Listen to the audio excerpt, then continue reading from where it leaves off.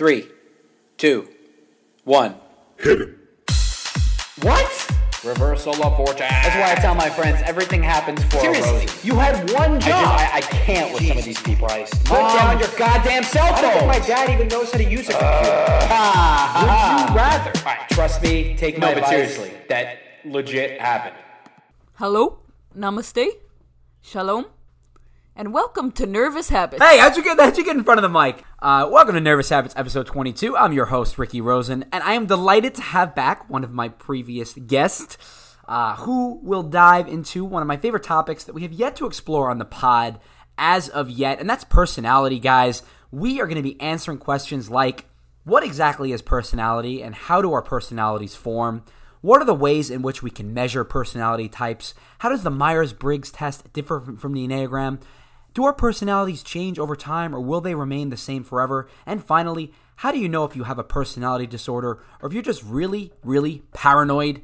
All of that and so much more on this week's episode of Nervous Habits. Guys, keep those emails coming, nervoushabitspodcast@gmail.com, nervoushabitspodcast@gmail.com. You can follow us on Instagram at Nervous Habits Podcast, and we are actually on Twitter now as well, at Nervous Habits _ Twitter and YouTube. We created a YouTube account. You can search clips from previous Nervous Habits episodes by searching Nervous Habits Podcast. So we now have a presence on pretty much every social media platform: Instagram, Twitter, YouTube, and as I said, keep sending those emails, those suggestions. If you have some feedback, some insights, if there's topics or guests that you want to hear more of, do not be shy in reaching out. And now I would like to welcome back to the podcast. She's already welcomed herself back a little bit. My sister, doctoral psychology student Holly Rosen. Welcome back to the show. I'm so excited to be here. Thank you, Ricky. Well, you won't be invited back if you don't improve your... I was invited back the first time. So Holly, since episode 7, has become an adamant, ardent follower of the pod, and really excited to have her back. I feel like our first conversation on mental illness was incredible, but kind of wish we had more time. I think the episodes back then were only like 45 minutes, and now episode 15, I think that was like an hour and 45 minutes. So definitely want to make sure we exhaust all the topics here. And I guess the first question that I want to ask you, Holly, is, how would you define personality? Because every day we describe and assess the personalities of the people around us. We'll, say, oh, he or she has a great personality. You might look at someone and say, he gets his personality from his dad, or, my son is really hyperactive and has an eager personality. But how many people actually understand what personality is and how it forms? So first question is, how would you explain to a lay person what makes up a personality? Well, personality is very complex, you're right, but I tend to subscribe to the APA, the American Psychological Association's definition of personality, which is the individual differences in characteristic patterns of thinking, feeling, and behaving. And personality often includes different personality characteristics like sociability and irritability, for example. Absolutely. I think that the APA nails it when they say that there's 3 fields of personality. It's how we think, feel, and behave in different ways. I would say, if I was like to explain it to a 5-year-old, I feel like personality is just the distinct way that all of us interacts with the world and the people around us. And I think, what Holly was getting at is different from person to person. No 2 people have identical personalities. Now, that being said, as psychologists, as scientists, what we, or rather what you do, is you try to put people into little buckets. So one of the foundational principles of psychology, of personality psychology, is the theory of Ocean, OCEAN, for our illiterate folks out there. And what is Ocean? And how does Ocean relate to personality psychology? So Ocean is a very famous acronym that stands for 5 important personality traits: openness, conscientiousness, agreeableness, neuroticism. And extroversion. Don't forget extroversion. Who's the expert here? Yeah, she had a moment of introversion. So openness, conscientiousness, extroversion, agreeableness, and neuroticism. Right. And explain. Those are big words. Some of our listeners are younger, so I want you to explain what each of those mean. So openness refers to imagination and insight characteristics. People who are low on openness tend to be more traditional and may even struggle with abstract thinking.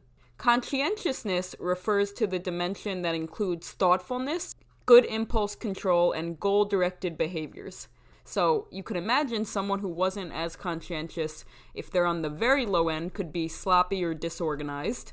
And extroversion is characterized by people who are excitable, sociable, talkative, assertive. People who are low on extroversion are typically introverted, and they get drained from social events or from people. So next, the agreeableness dimension. It includes areas such as trust, altruism, kindness, affection, and other pro-social behaviors. While those who are low on agreeableness are often competitive, they can even be manipulative. The next is neuroticism. It's characterized by sadness, moodiness, and emotional instability.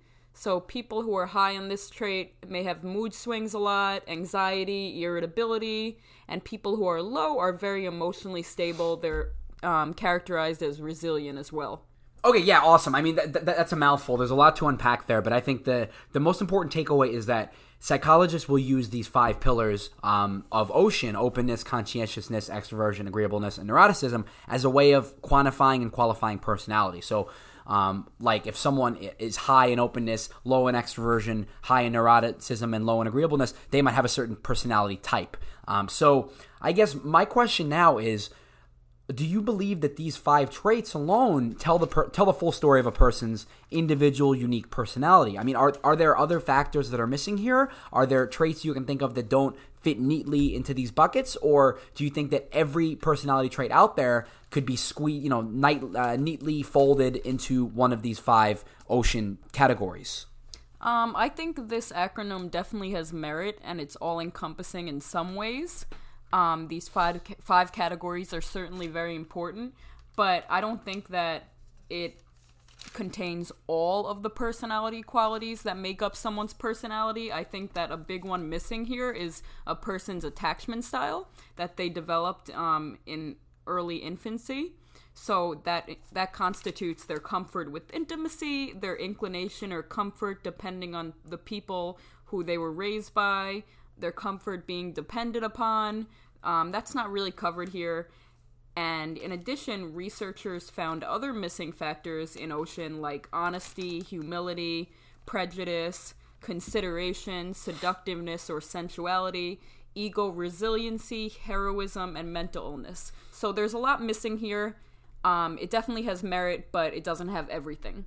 Yeah, so like, for example, if someone struggles with intimacy out there and their personality type is avoidant, or, on the other end of the spectrum, someone's very codependent, you couldn't necessarily quantify any of that just by looking at these 5 categories. You need more to tell the story. So I think that's an excellent, and also the whole thing with mental illness. We'll get later in the show. We'll talk about psychopathological disorders in personalities, and very much it's difficult to to paint that picture just by looking at these 5 things. But in a moment, we'll be talking about personality tests like Myers-Briggs and the Enneagram and the Rorschach-Ink test. And a lot of these tests, Holly, they derive from Ocean. Like a big part of Myers-Briggs is extroverted versus introverted. And, that's one of the most important, the first letter of Myers-Briggs. So it is, as a foundational point for us to make, it is crucial to understand that all of psychology, for the most part, my understanding is, subscribes to the idea that these are the 5 most important traits of personality. How open you are, how conscientious you are, introverted, extroverted, if you're agreeable, and neuroticism. Okay. Now, before we go into these methods of measuring personality, I do want to go into how our personalities form. Of course, the nature versus nurture debate that listeners have probably heard ad nauseum. People have been debating for literally millennia. And that's, to what degree does our genetic composition play a part in, for example, how extroverted we are, or how emotionally resilient, or how altruistic? And to what degree is it a product of our upbringing and our external environment? What do you think, Holly? I can say that they are both very, very important. Mm-hmm. For example, someone who has more serotonin might be more extroverted or more outgoing. I don't know that for a fact, but certain neurotransmitters are linked to specific categories of personality. I'm going to put you on the spot real quick because I think our listeners are just curious instinctively. If someone had a gun to your head and they had to ask you which child, let me give you a hypothetical, which child would end up, under better circumstances? The child that has two incredible genetic parents, parents who are intelligent and emotionally resilient and altruistic, but grows up on the streets with a ton of adversity, or the child who grows up in an amazing household with support and love, but their genetic composition is not as great. Maybe their parents were high school dropouts who weren't intellectually ambitious. Just your gut instinct, who would end up better off of those two children? So the person with the more favorable upbringing would end up more well off, because genes are important, as I said, but they're not everything. They're a backbone. So someone who's born with not the best genetic composition, or with a lot of imbalance in their brain chemistry or specific neurotransmitters. Hold on, sushi's Yeah, here. we have a sushi break, guys. Hold on one moment. Be right down. Thank you. Should I go get it or should she go get it? Do you want to? All right, we're just going to pause. The for a host second. goes. All right, I'll get it. Hold on a second. So before we were rudely interrupted by the sushi delivery guy, you were basically saying that nurture, in some contexts, nurture is more important because why? Well, if someone has a favorable environment, a loving environment with really receptive primary caregivers, this is my attachment side coming out, but that's really, really important to have that kind of environment of security. And it basically can, and there's research to support this, offset some of the poor or unfavorable genetic composition that someone was born into. Interesting, but the reverse may not be true. So poor genetics can be offset by great upbringing, but great genetics cannot offset a poor upbringing always. If someone has Right. a resilient family that does well with Right. adversity, but they're living on the streets and they have they're hungry and Absolutely. If someone has a strong chemical composition with, ego resiliency, a balance of their brain chemistry and whatnot, poor experiences growing up, especially intense adversity, can actually alter someone's brain chemistry. And it creates, your neurotransmitters change. Your brain is plastic, it's flexible. It doesn't stay the same. So, it goes from good to bad, and the experiences unfortunately harm you in some way. Right, and it's interesting. I'm glad that I pushed you on this, because I think at first you're very much like they're both important. But from what you just said about the plasticity of the brain and how your neurotransmitter balances may change, I think it sounds like you're coming down on the nurture side, which personally I agree with. Go ahead. Yeah, I mean, you're right. No, I was speaking also from a very neutral perspective, but yeah, you're right. It's important to take into account the extremes as well.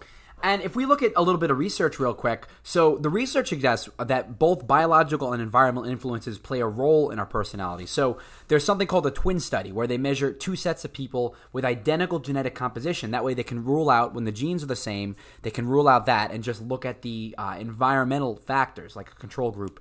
And the study showed that both nature and nurture do play a role in the development of Ocean, those big five characteristics. However, in one study that they did where they looked at 123 pairs of identical twins, the findings suggested that the heritability of each trait was different, meaning some of these 5 traits, Holly, were more dependent on environment than genetics, and some were more dependent on genetics and environment. So if we look at extroverted versus introverted, 53% of those studies suggested that the heritability was greater for extroversion, 53%, as well as 61% for openness. Heritability of each trait was 53% for extroversion and 61% for openness. So that right there suggests that whether or not you are introverted or extroverted, and whether or not you are imaginative and creative as opposed to more traditional and struggling with abstract, that may depend on your genetics. Do you, believe that to be true, that those traits are, more genetically, affected, or you just think it's a wash? I'm kind of surprised by that, but I am not too familiar with the research about Ocean, but I would tend to agree with that, but I want to see some replication studies. Yeah, let's show the replication. And actually, if you look at other traits like agreeableness, for example, how well you trust and pro-social behaviors and altruism, that's more 41% of the twins studied 41% were affected by heritability. So that might be more environmental. 44% for conscientiousness, that might be more environmental, and 41% for Right. neuroticism. Neuroticism is your mood. So, I mean, that kind of jives with what you said before, because if your mood and emotional instability, neuroticism, is more affected by environment, that makes sense. If you have a tough upbringing, that's going to shape you later in life. So it very much, I guess the point is, with nature nurture, there's no one size fits all. It runs the gamut. It's different for each trait. It's not an exact science, but honestly, I'm in agreement with you. I think that nurture is super influential. Now, I want to get into a really fun topic to discuss, and something that I think has become very mainstream, very pop psychology, and that is, how do we measure our personalities? Because, as I alluded to, personality is a very difficult thing to qualify or quantify, because it's just what makes all of us different. But that hasn't stopped psychologists from trying. And I guess the first thing to clarify is there's different types of measurement tests. Some are objective, which are self-report measures, and those rely on an individual's personal response, and they're relatively free of rate or bias. Rate or bias is like if I'm a therapist and I ask you a question and you answer, I'm going to kind of splice your answer, inject my own biases and my own opinions when I'm interpreting it. So, for example, for an objective test, I would give you, you're my patient, I would give you a chart of 6 statements. It would be like, I'm easygoing, I enjoy time alone, I have high standards. And then you would indicate for each statement whether you strongly disagree, somewhat agree, strongly agree, or no opinion. This is the typical Likert scale. So that's one test that I think a lot of medical professionals use. And then you have the Rorschach ink test, which I believe has become less used in the last decade or so, but obviously you would know better. What happens with the Rorschach ink blot test is they will present to you an ink blot. Right, yeah. No, it's essentially like a very ambiguous looking object. So picture like a cloud or something, and they'll ask you, what does it look like? And from your answer, they'll draw conclusions. So if you say that it looks like a broken heart, it might indicate depression. If you say that it looks like a goofy dog, or I don't know what, exactly, or like a mushroom, they'll draw the conclusions from that right. too. So do you still see it a lot, or is it becoming obsolete? So the Rorschach ink blot test is definitely fading out. It's more of a traditional form of personality assessment. It makes sense. It does have merit, and it has good psychometric properties for sure, and good reliability, which a lot of its critics overlook. But that's exactly a very simplified version of what the test encompasses. Someone says what they think the ambiguous picture looks like, and that person's imagination, their creativity, their defense mechanisms, a diagnosis, it's all drawn from their responses. Obviously, there's a whole coding system that could be quantified, but the big shortcoming with this test, its critics say, is the over-pathologizing factor. Mm-hmm. People think that, people don't necessarily have depression if they give these responses. It's also highly subjective on behalf of both the evaluator and the participant. So it definitely has its share of critics, but it does have good psychometric properties. Absolutely. And then, of course, you have the Myers-Briggs test. And I don't know about you guys, but when I was a kid, no one knew what their Myers-Briggs type was, right? And now, in 2019, people are putting their, on their Tinder profiles, on their Instagrams. People are walking around with T-shirts. I'm an, ENFP. I'm an ISTJ. So I think that it's very much. Which T-shirts did you see? Yeah, right. Well, that's the one in my closet. I think it's very much. It's mainstream now. And in case you don't know, I think many of you are familiar with Myers-Briggs. But you have 4, scales, and it's very much reflective of the 5 ocean characteristics. But you have extroversion versus introversion. This is, how do you interact with others? E versus I. Are you talkative and outgoing? That would be E. Or reserved and private? I. You have sensing versus intuition. How do you take in information? Do you focus on how things really are? That would be S. Or imagine the possibility of how they could be? That would be N. You have thinking versus feeling. How do you prefer to make decisions? Do you make decisions using logic and reason? That would be T. Or based on values and emotions? That would be F. And finally, judging versus perceiving. J versus P. How do you live your outer life? Do you live by rules and deadlines? J. Or see rules as flexible and like to improvise and be spontaneous? P.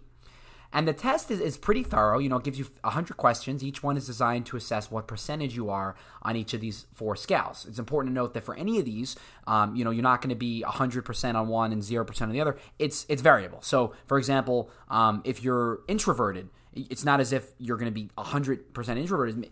Everyone is 55% introverted, 45% extroverted, or vice versa. But that is so important, Ricky, the spectrum idea, because a lot of people might think of their Myers-Briggs type as extremism, one thing or the other. I'm an extrovert, and that's it. You might be an extrovert, but you might still have a good amount, like 40% introversion. Right. Like, in my case, I'm an INFJ. I'm an introvert, technically, but a lot of my friends are like, you're not an introvert. Yeah. Like, you're always the one talking, always the one joking. Well, that's because I'm like, in some ways, also an extrovert. I think I'm like 48% or 46% extroverted and like predominantly introverted. So the spectrum idea is really important, and I think that's also something that's overlooked. Absolutely. Like, we all have traits of both, and I appreciate that distinction. And then after the test, as Holly alluded to, you're given a 4-letter acronym that describes which of the sides you fall on for each of these 4 criteria. So you mentioned INFJ, you have ISTJ, INTP, ESTP. For most of my life, as you know, I've been an ESTJ. So that's extroverted over introverted, sensing over intuition, thinking over feeling, and judging over perceiving. And let me just real quick share with you what it says on the Myers-Briggs website. Make it short. Yeah, no. So the ESTJ is known as the executive. I'm not going to read all this, but the executive, the ESTJ, are dutiful, hardworking, and task-oriented, possessing type A tendencies, can become impatient and frustrated when things fail to unfold, firm, direct, and opinionated. It says their verbiage tends to be succinct and to the point. Not always the case with me. And it says that they find inner control elusive and turn their focus outwardly, hoping that achieving outer control will bring them inner calm and security. And then what Myers-Briggs does, Holly, which is really interesting, it gives you career paths for your type, and it gives you other ESTJs in history. So for me, tell me if this sounds like it's a fit for me. Military leader, business administrator, senior manager, entrepreneur, CEO, teacher, professor, detective, and then ESTJs in history. 3 out of 5. ESTJs in history, we have Andrew Jackson, Michelle Obama, Douglas MacArthur, LBJ, Simon Cowell, that's a weird one, Grover Cleveland. Very flattering. A lot of politicians there, and a lot of notable people. And let me actually real quick. Let me look up yours as well because I know mine. I'm curious. What it says for the. You said INFP. No, I know mine. I'm a soon-to-be psychologist. Okay, You're forgetting. So let's I'm hear. an INFJ, so I'm less than 1% of the population. I'm rare. So the INFJs tend to be the archetype. I think is the advocate, and they seek meaning and connection in ideas, relationships, and material possessions. They want to understand what motivates people and are insightful about others. They are conscientious and committed to their firm values and have a clear vision of how to best serve the common good, organized and decisive. I'm not so decisive. Yeah. But, you could see how this might, apply to you and how it might also overlap with some of the other personality theories like Ocean. Conscientiousness, for example. Absolutely. And I think that it's important to note, you identified some accurate representations, descriptions of the Myers-Briggs, as did I. But there is controversy about the Myers-Briggs. Right. Because, after all, you guys heard me say Andrew Jackson, was an ESTJ in history. The Myers-Briggs manual wasn't published until 1965, and Jackson died in, the early 1800s. How do they know what his personality... I mean, he didn't sit down and take the test. So, I guess, It's a good point. What do you know about the controversy with the Myers-Briggs, and do you think it's a reliable framework? Well, I know that Myers-Briggs is really helpful in helping people find careers, and in the professional fields, a lot of employers will give prospective employees the MB test to see if their personality will fit in the company. So it's really useful in the professional field. There might be other areas where it's not so useful in, like in romantic relationships, for example. So yeah, I mean, you mentioned it's big with sales companies. Like for me, when you sit and you interview for a sales company, they want to get a sense of like, are you aggressive? What's your personality type? So they'll actually make you. I don't know if you've had this experience. They'll make you take the Myers-Briggs test. I never had that, but I wish I had that Yeah, experience. and then they'll tell you how you scored relative to your peers. And my understanding is that the Myers-Briggs does exhibit significant deficiencies scientifically in terms Right. of validity and It does have poor validity. reliability. And I mentioned Ocean. It doesn't actually include all 5 characteristics of Ocean.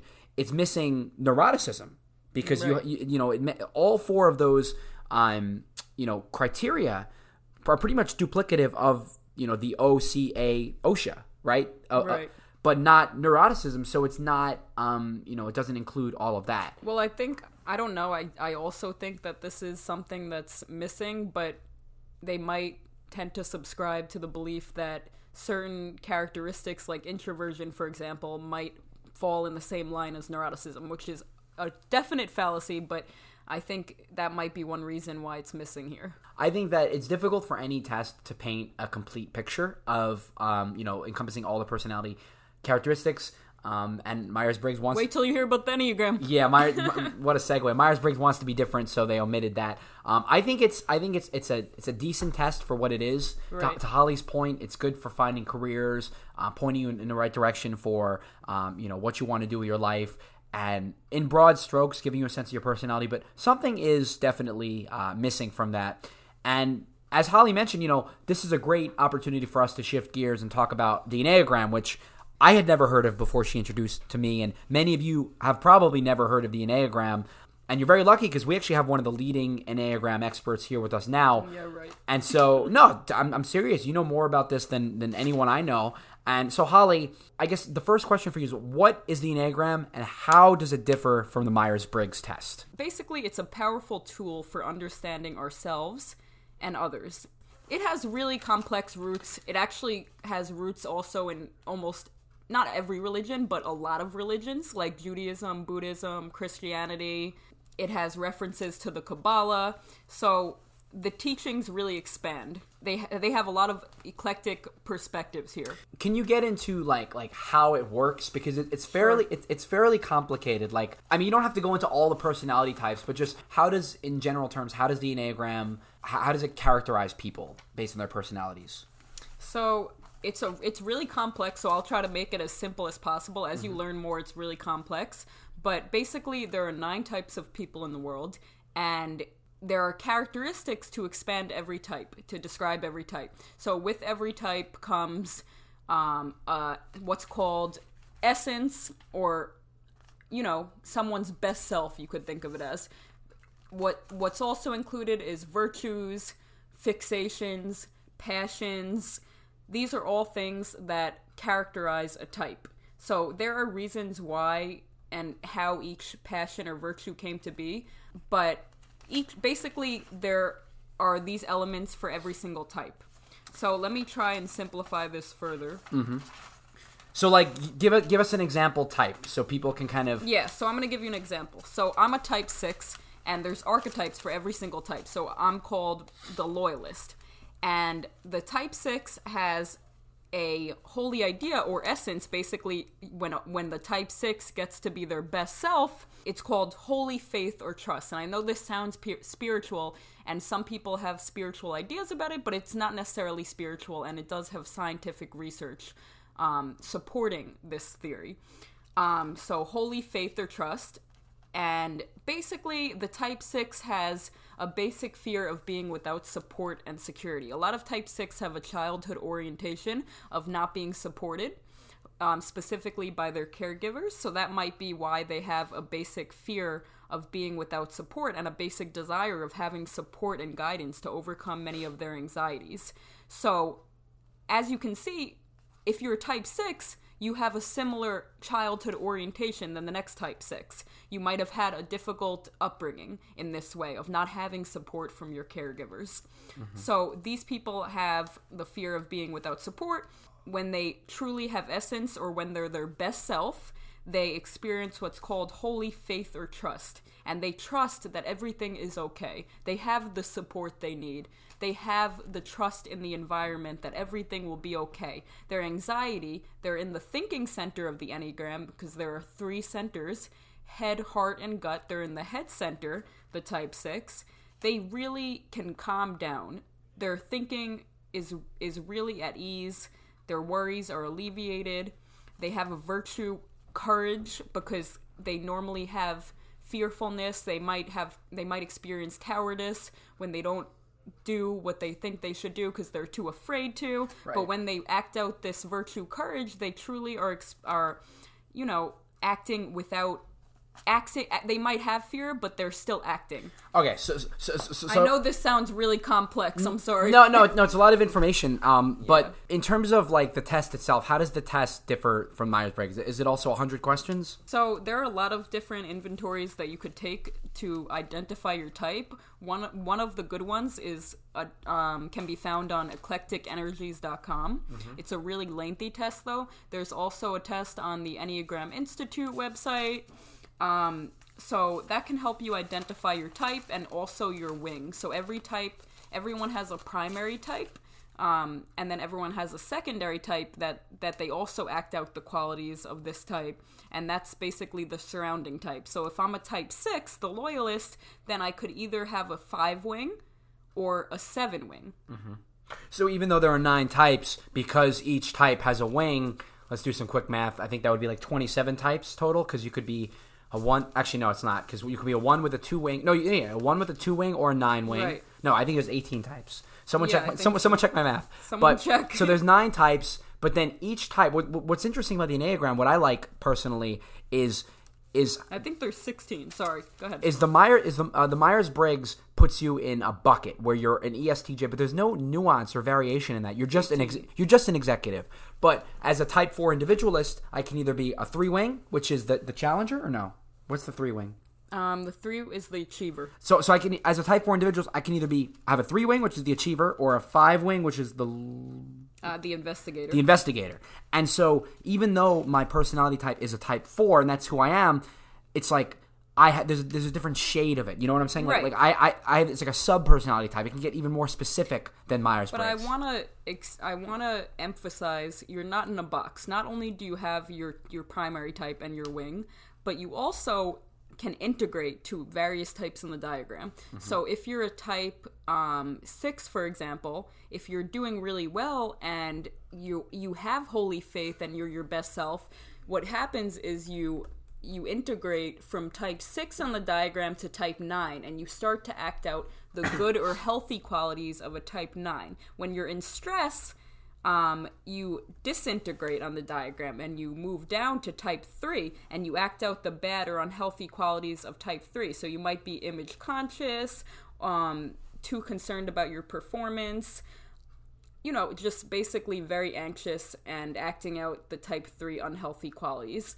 So you have every personality quality that comes with each type in you. The 9 types is meant to represent all the personality qualities, traits, everything you could possibly be.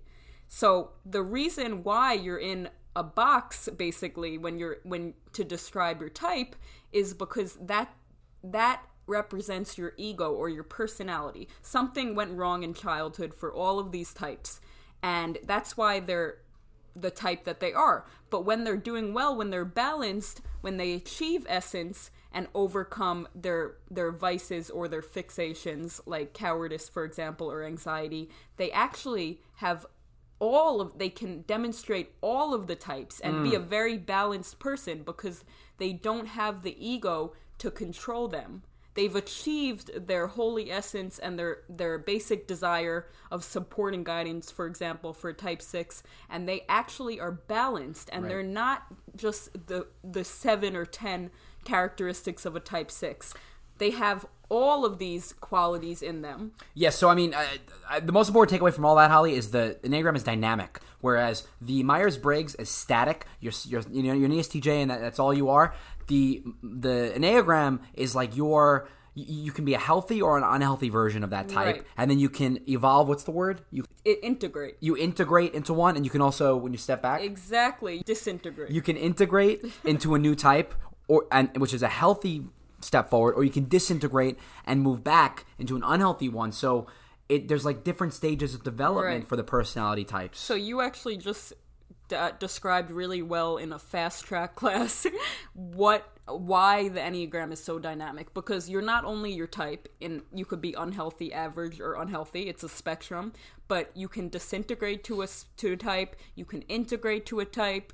You have a secondary type or a wing. And again, when you surpass the ego or the personality and all the stress that it comes with, and exactly what is stressing you out on a specific day, for example, you actually can evolve and embody all of the personality characteristics Right. of the Enneagram, all of the 9 types, which is a very balanced individual. And obviously it's very hard to achieve, but Bob Proctor, who's you know, the one of the key figures of the book The Secret, and the law of attraction, he's doing really well, and I guarantee that he has the balance that embodies the 9 types of the Enneagram. So there's so much literature on the Enneagram. I mean, we're really not even scratching the surface, but there's also, and you don't have to go into this because otherwise we'll be doing a 2-hour discussion of the Enneagram, but there's the whole concepts of the thinking center, feeling center, and the instinctive center. You have the divisions of the types based on fear, shame, anger, and rage. If you go to the EnneagramInstitute.com and really educate yourself, there's a lot of things in terms of like directions of integration and directions of disintegration, grouping of the types, things that we haven't even covered, where the Enneagram is pretty much a whole science. It's a whole personality psychology in and of itself. Yeah, and the Enneagram Institute, as you said, Ricky, is a great resource to learn about the Enneagram, but there's a lot of resources. Just Google Enneagram. Yeah, I just want to emphasize that the Enneagram is a scientifically validated, although I have to admit it can be more validated. There's not too much research done on it. It's not as well known, but it did exist earlier than Myers-Briggs, and it does have its roots. So maybe I could do my research in it, but I just want to emphasize that it's a great system. I've been following it for years. I identify with it and its accuracy a lot, and I've gotten some of my friends and family into it, and they all subscribe to its validity and its accuracy and truthfulness. And again, the personality when it comes to the Enneagram is a limitation. So we're gonna come back to the Enneagram in a minute. I know you're excited to keep talking about it, but I want to touch on the question of, can our personalities change over time? Because I think that this is perhaps the most significant component of the discussion that we're having today. Is, are you locked in, are you frozen in time with whatever personality you have at any given point in your life? And if you think about the person that you were when you were a kid, when you were 12 years old, and think about who you became when you went to college at 18, and even a few years ago when you graduated at 22, would you use the same adjectives to describe yourself personally? Well, you're not locked into your personality in that it stays the same throughout all of the years, and if you're anxious, you're always going to be anxious, or if you're shy, you're always going to be shy. But for better or for worse, you do have the same personality characteristics. So let me give an example. If you're an analytical person, then you're going to be analytical probably your whole life. But it might have led to crippling anxiety as a kid, whereas as you grew up, you learned new coping skills and how to deal with it. So you have more of a healthy level of your analytical nature. So you evolve in that your personality traits change in the way they present themselves, but I don't think they just shift completely or replace completely. I don't think someone who grew up really anxious or thoughtful is going to be really easygoing and laid back as they get older. They might just find ways to deal with their anxiety. I mean, would you personally use the same adjectives to describe yourself? Yeah, I actually would. As a kid, I actually was very goofy and sociable and sometimes introverted. I cared a lot about my solitude, hard work, my relationships. So these are all things that really didn't change. My personality presented itself in the same way, but I just found better ways to deal with some of my troublesome qualities, like my anxiety or my worry.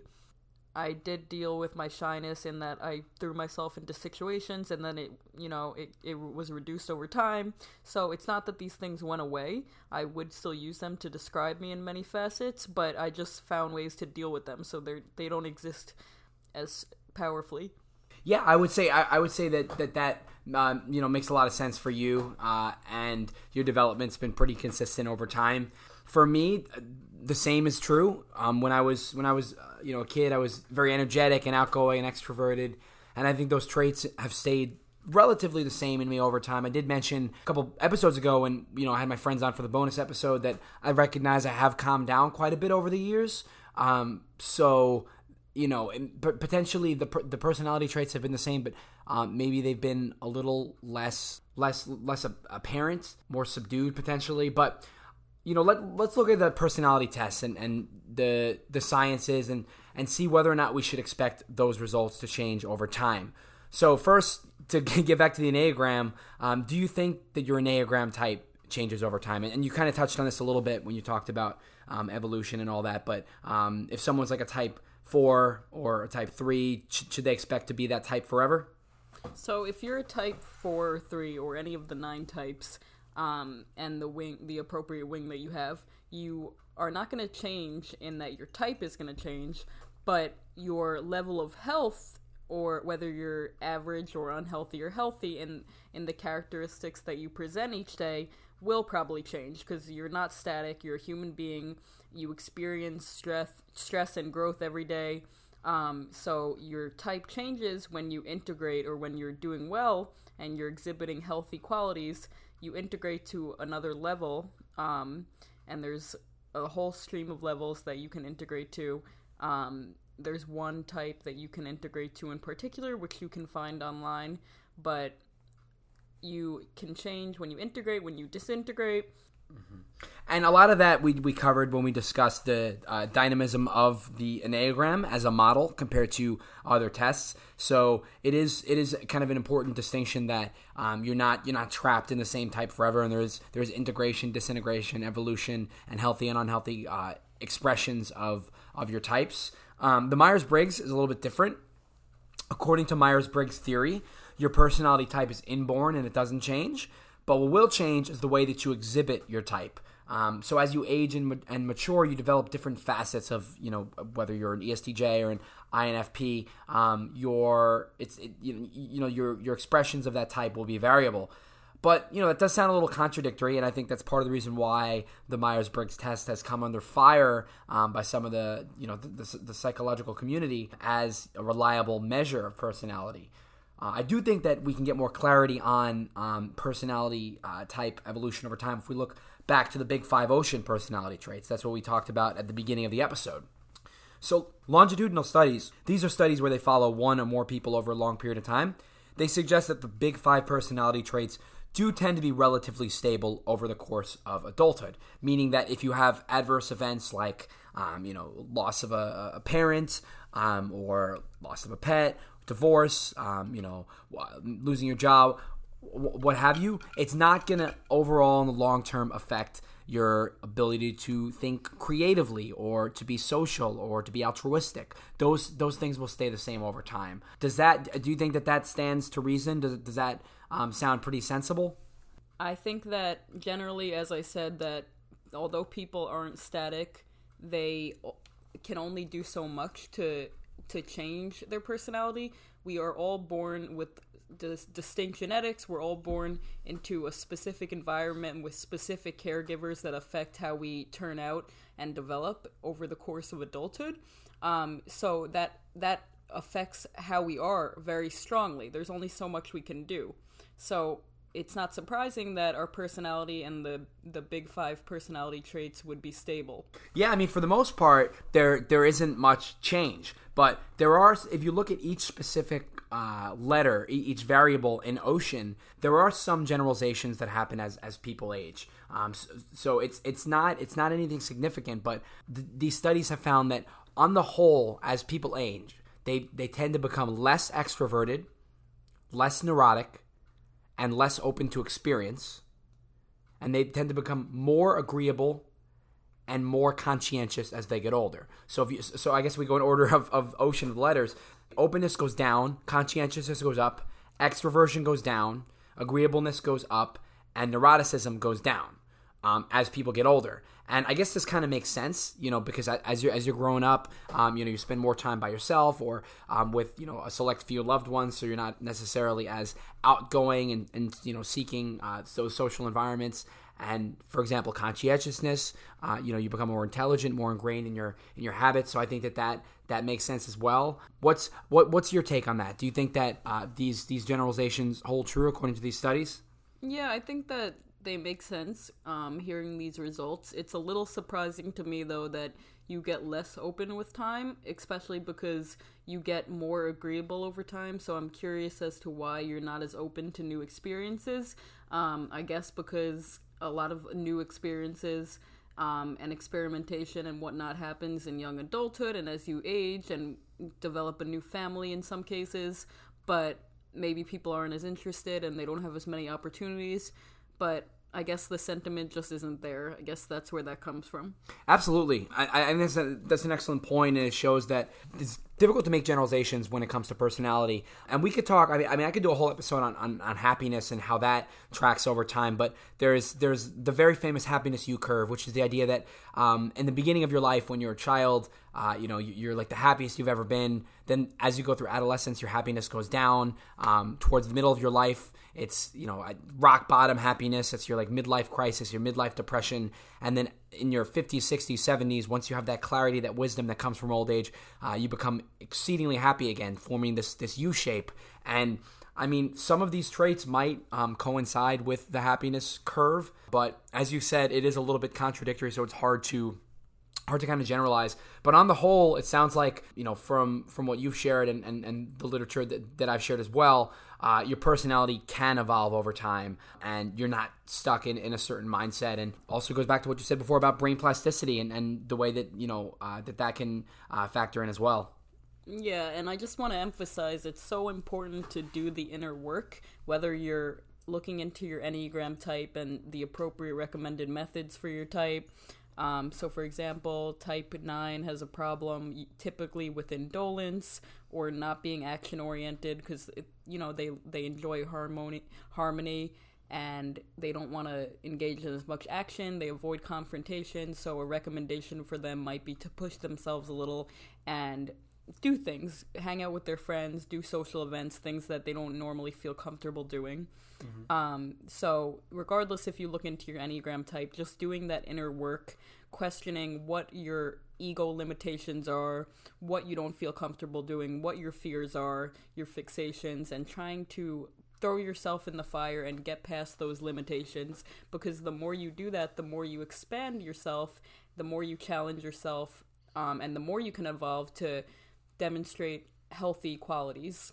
It's almost like it reminds me of the discussion we had in episode 9. I don't know if you listened to that one, but where Jeremy and I talked about free will versus predestination. And I think what you're saying is that you have to almost convince yourself that you do have free will and your personality is malleable, so you can do the work to change it and to improve, as opposed to if you did believe that your personality was impossible to change over time, you would kind of be stagnant and you wouldn't look for areas to get better and augment yourself. Yeah, you have to have the mindset or kind of implement the mindset that change is possible, that nobody's perfect, and you might not achieve like self-actualization or essence right away, but you can definitely expand to be a more healthy version of yourself, and you might even surprise yourself and actually display qualities of what feels like your best self if you really put in the effort. For sure. I couldn't agree with that more. And the last area of personality psychology that I want to address on this pod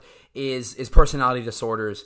And this is a really, really interesting kind of dark topic, but I think it would be helpful to have your perspective and just kind of look at whether or not something is a disorder or if something is just a personality trait. And we kind of touched on this a little bit in our mental illness discussion, but I want to describe to you, briefly as I can, the most common 4 personality disorders, and I'm going to include a link online where you can learn more about them. So kind of to start, We have the paranoid personality disorder, and that's characterized by pervasive distrust of others, including friends, families, and partners. The person is guarded, suspicious, and constantly on the lookout for clues or suggestions to validate his fears, has a strong sense of personal rights, overly sensitive, feels shame and humiliation, and tends to withdraw from others and struggle with building close relationships.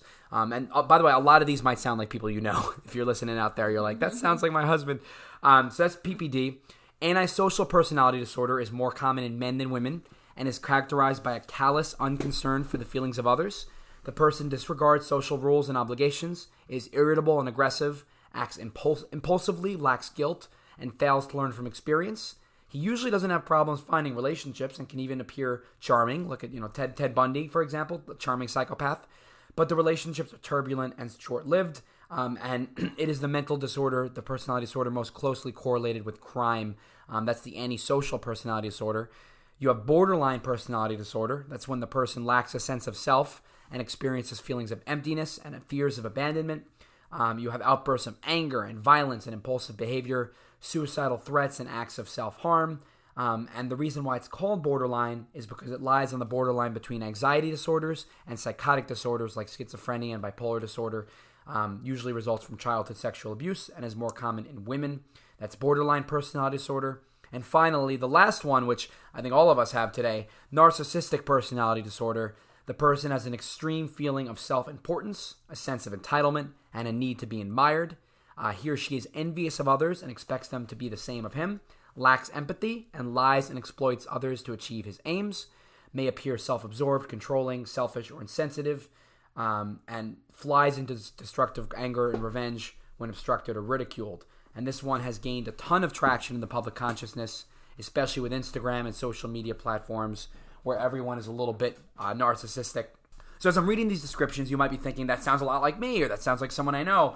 And so, Holly, our listeners are eager here. Let's say that you're a little paranoid and suspicious, and you have a neurotic temperament. Can you be diagnosed with paranoid personality disorder? And what's the difference between having a paranoid personality and actually having a clinical disorder? The biggest thing is that it has to impair daily functioning in a negative way.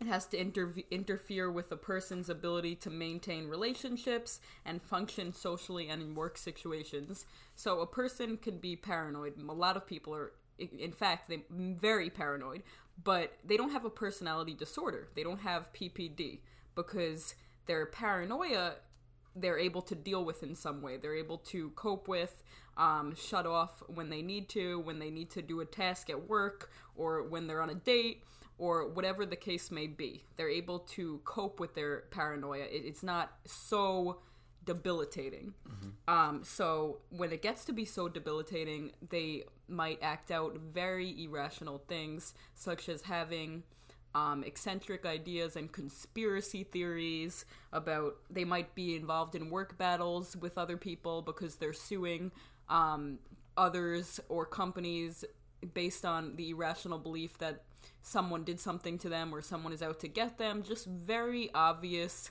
and clear things that are irrational that they actually truly believe.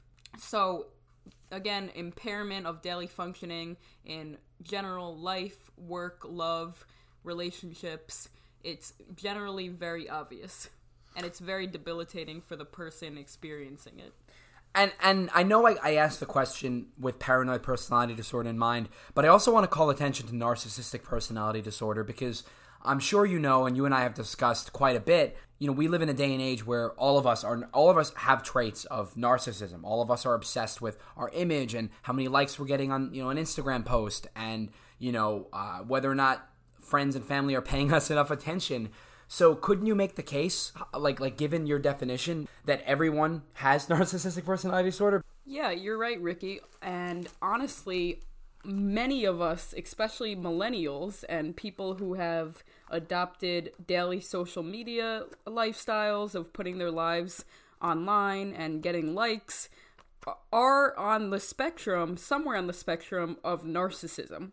As psychologist Craig Mawkins said in his book Rethinking Narcissism, The Secret to Recognizing and Coping with Narcissists, most of us fall somewhere on the narcissism spectrum. And in fact, some level of narcissism is both healthy and necessary. So I guess this falls more along the lines of self-love and loving ourselves, wanting attention and a sense of belonging. So in that sense, that may be characterized as narcissism, but it's not clinical narcissism. Clinical narcissism is only accounting for 1% of the population.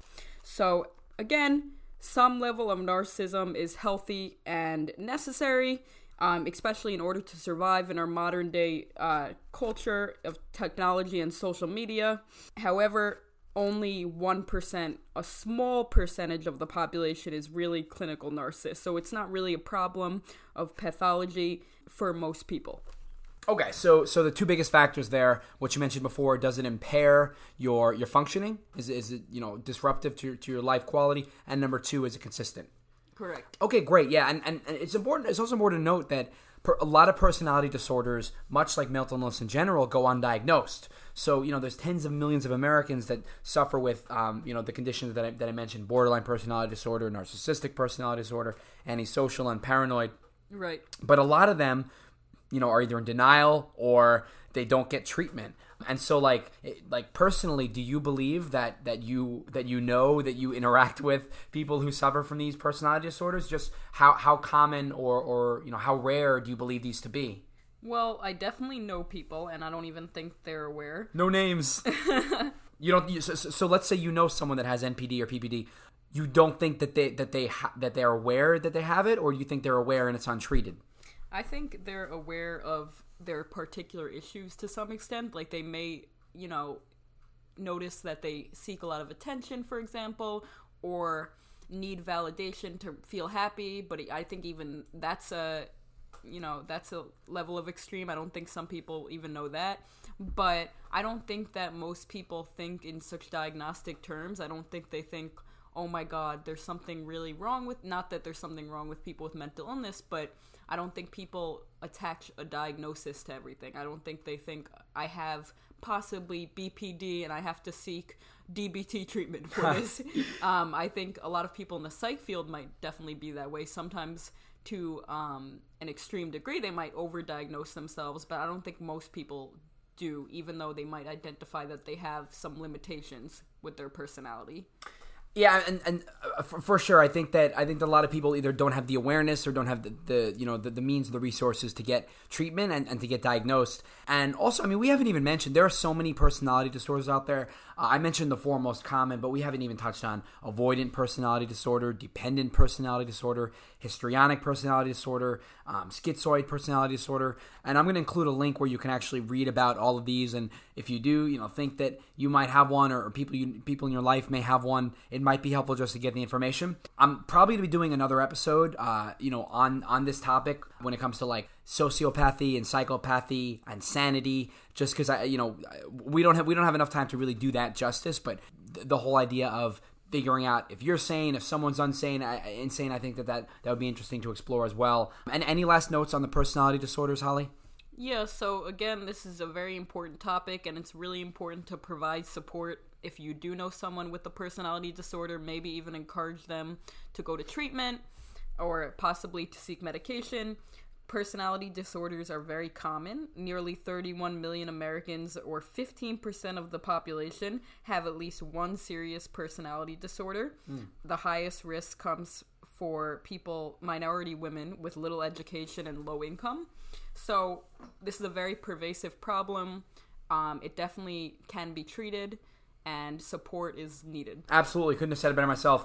Just to kind of tie up, I know it's been a very inclusive episode here. Want to make sure we kind of wrap up all the takeaways. So we started off the discussion of what is personality, laying out the big five characteristics of Ocean: openness, conscientiousness, extroversion, agreeableness, neuroticism. At this point, we've said it so many times, I think everyone's going to remember those.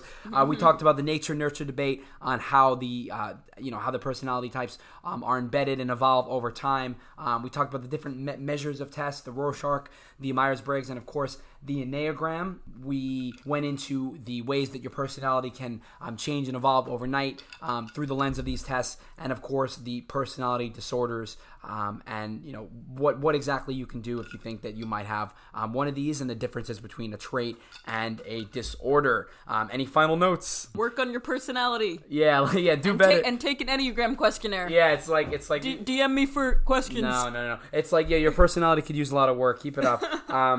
That's actually a pretty good insult. It's like, I heard today on the podcast that personality's more malleable, so you're gonna have to put the time in. Like, no, but that's, in all seriousness, that's actually not. I know we're joking, but that's actually not bad advice. It's kind of encouraging. Like, if you think about it, you go to the gym to work on your body. You go to the nail salon to improve the way you look. You go to school to improve your intellect. Why not actually take the time to improve your personality, since we've already concluded that it can work? And I mean, how can people improve their personalities, right? Like surrounding themselves by other people with good personalities, learning, self-care, and giving yourself the time and importance that you deserve will make you feel better and allow you to exhibit healthy personality qualities.